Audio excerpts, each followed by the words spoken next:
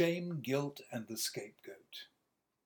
The strangest and most dramatic element of the service on Yom Kippur set out in Achrayimot was the ritual of the Shnei Seirim, the two goats, one offered as a sacrifice, the other sent away in the desert to Azazel. They were, the two goats, to all intents and purposes indistinguishable. They were chosen to be as similar as possible in size and appearance. They were brought before the Kohen Gadol, and lots were drawn, one bearing the words to the Lord, the other to Azazel. The one on which the lot to the Lord fell was offered as a sacrifice, and over the other one the high priest confessed the sins of the nation, and it was then taken away into the desert hills outside Jerusalem, where it plunged to its death. Tradition tells us that a red thread would be attached to its horns, half of which would be removed before the animal was sent away. If the rite had been successful, the red would turn to white. Much is puzzling about this ritual. First, what's the meaning of to Azazel, to which the second goat was sent? It appears nowhere else in Scripture. Three major theories emerged as to what it meant. According to the sages and Rashi, it meant a steep, rocky, or hard place. In other words, it was a description of its destination. According to the Torah, the goat was sent to a desolate place, El Eretz Gezerah. And according to the sages, it was taken to a steep ravine where it fell to its death. That is the first explanation. Azazel is this steep, rocky place from which it fell. The second, suggested cryptically by Ibn Ezra and explicitly by Nachmanides, is that Azazel was the name of a spirit or demon, one of the fallen angels referred to in Genesis 6, similar to the goat spirit called Pan in Greek mythology, or Faunus in Latin. This, of course, is a difficult idea, which is why Ibn Ezra only alluded to it, as he did in similar cases, by way of a riddle, a puzzle that only the wise would be able to decipher. What he writes is, I will reveal to you part of the secret by hint. When you reach 33, you will know it. Nachmanides reveals the secret. 33 verses later on, the Torah commands they must no longer offer any of their sacrifices to the goat idols, Seirim, after whom they go astray. Azazel on this reading is the name of a demon or hostile force, sometimes called Satan, or Samael. Now, of course, the Israelites were categorically forbidden to worship such a force. Indeed, the belief that there are powers at work in the universe distinct from or even hostile to God is incompatible with monotheism. Nonetheless, some sages did believe that there were negative forces that were part of the heavenly retinue, like Satan or Samael, who brought accusations against humans or tempted them into sin. The goat sent into the wilderness to Azazel was a way of conciliating or propitiating such forces, so that the prayers of Israel could rise to heaven without, as it were, any dissenting voices. This way of understanding the rite is similar to the saying that the sages made that we blow the shofar in a double cycle on Rosh Hashanah, la'arvev et Satan, to confuse Satan.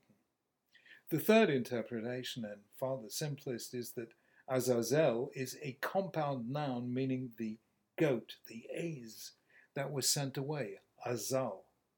This led to the addition of a new word to the English language. In 1530, William Tyndale produced the first English translation of the Hebrew Bible, an act which was, by the way, then illegal and for which he paid with his life. When Tyndale wanted to translate Azazel into English, he called it the Scapegoat, the goat that was sent away and released. In course of time, the first letter was dropped, and so the word scapegoat was born. The real question, though, is, what was the ritual actually about? It was unique. Sin and guilt offerings are familiar features of the Torah and a normal part of the service of the temple. The service of Yom Kippur was different in one key respect. In every other case, the sin was confessed over the animal that was sacrificed. On Yom Kippur, however, the high priest confessed the sins of the people over the animal that was not sacrificed, the scapegoat that was sent away, carrying it on it all their iniquities, according to the Torah. The simplest and most compelling answer was given by the Rambam in the Moreh HaNevuchim, the Guide for the Perplexed. He says this: there's no doubt that sins can't be carried like a burden and taken off the shoulders of one being to be laid on that of another being, the animal, but these ceremonies are of a symbolic character and serve to impress people with a certain idea and induce them to repent, as if to say we have freed ourselves of our previous deeds, have cast them behind our backs, and removed them from us as far as possible. In other words, expiation demands a ritual, some dramatic representation of the removal of sin and the wiping clean of the past. That's clear. Yet the Rambam doesn't explain why Yom Kippur demanded a rite not used on other days of the year when sin or guilt offerings were brought. Why was the first goat the one on which the lot to the Lord fell and which was offered as a sin offering? Why wasn't that sufficient? The answer probably lies in the dual character of the day. The Torah states, "This shall be an eternal law for you. On the 10th day of the 7th month you must fast and not do any work. This is because on this day, ki b'yom hazeh, you shall have all your sins atoned, yechaper, so that you will be cleansed, letaher. Before God you will be cleansed of all your sins." These are two quite different processes. One is kapara, atonement. That was the function of the sin offering. But second, there was tahara, purification, something normally done in a different context altogether, namely the removal of tumah, ritual defilement, which is something completely different from guilt. Defilement can arise from a number of different causes, such as contact with a dead body or skin disease or a nocturnal discharge. Atonement has to do with guilt, purification has to do with contamination or pollution. These are usually two separate worlds. On Yom Kippur, they were brought together. And that is the real question. Why these two things on Yom Kippur? Well, the anthropologist Ruth Benedict made clear the distinction between shame cultures and guilt cultures. Shame is a social phenomenon. It's what we feel when our wrongdoing is exposed to other people. It may even be something we feel when we merely imagine other people knowing or seeing what we've done. Shame is the feeling of being found out, and our first instinct is to hide. That's what Adam and Eve did in the Garden of Eden after they'd eaten the forbidden fruit. They were ashamed of their nakedness and they hid. Guilt, though, is a personal and private phenomenon. It has nothing to do with what others might say if they know what we have done, and everything to do with what we say to ourselves. Guilt is the voice of conscience, and it's inescapable. You may be able to avoid shame by hiding or by not being found out, but you cannot avoid guilt. Guilt is self-knowledge. There's also another difference which explains why Judaism is predominantly a guilt culture rather than a shame culture. Shame attaches to the person. Guilt attaches to the act. It's almost impossible to remove shame once you've been publicly disgraced. It's like an indelible stain on your skin. Shakespeare has Macbeth say after his crime, "Will these hands never be clean?" In shame cultures, wrongdoers either tend to go into exile where no one knows their past, or to commit suicide, God forbid. Playwrights have them die. Guilt, though, makes a clear distinction between the act of the wrongdoing and the person of the wrongdoer. The act was wrong, but the agent remains in principle intact. That's why guilt can be removed, atoned for by confession, remorse, and restitution.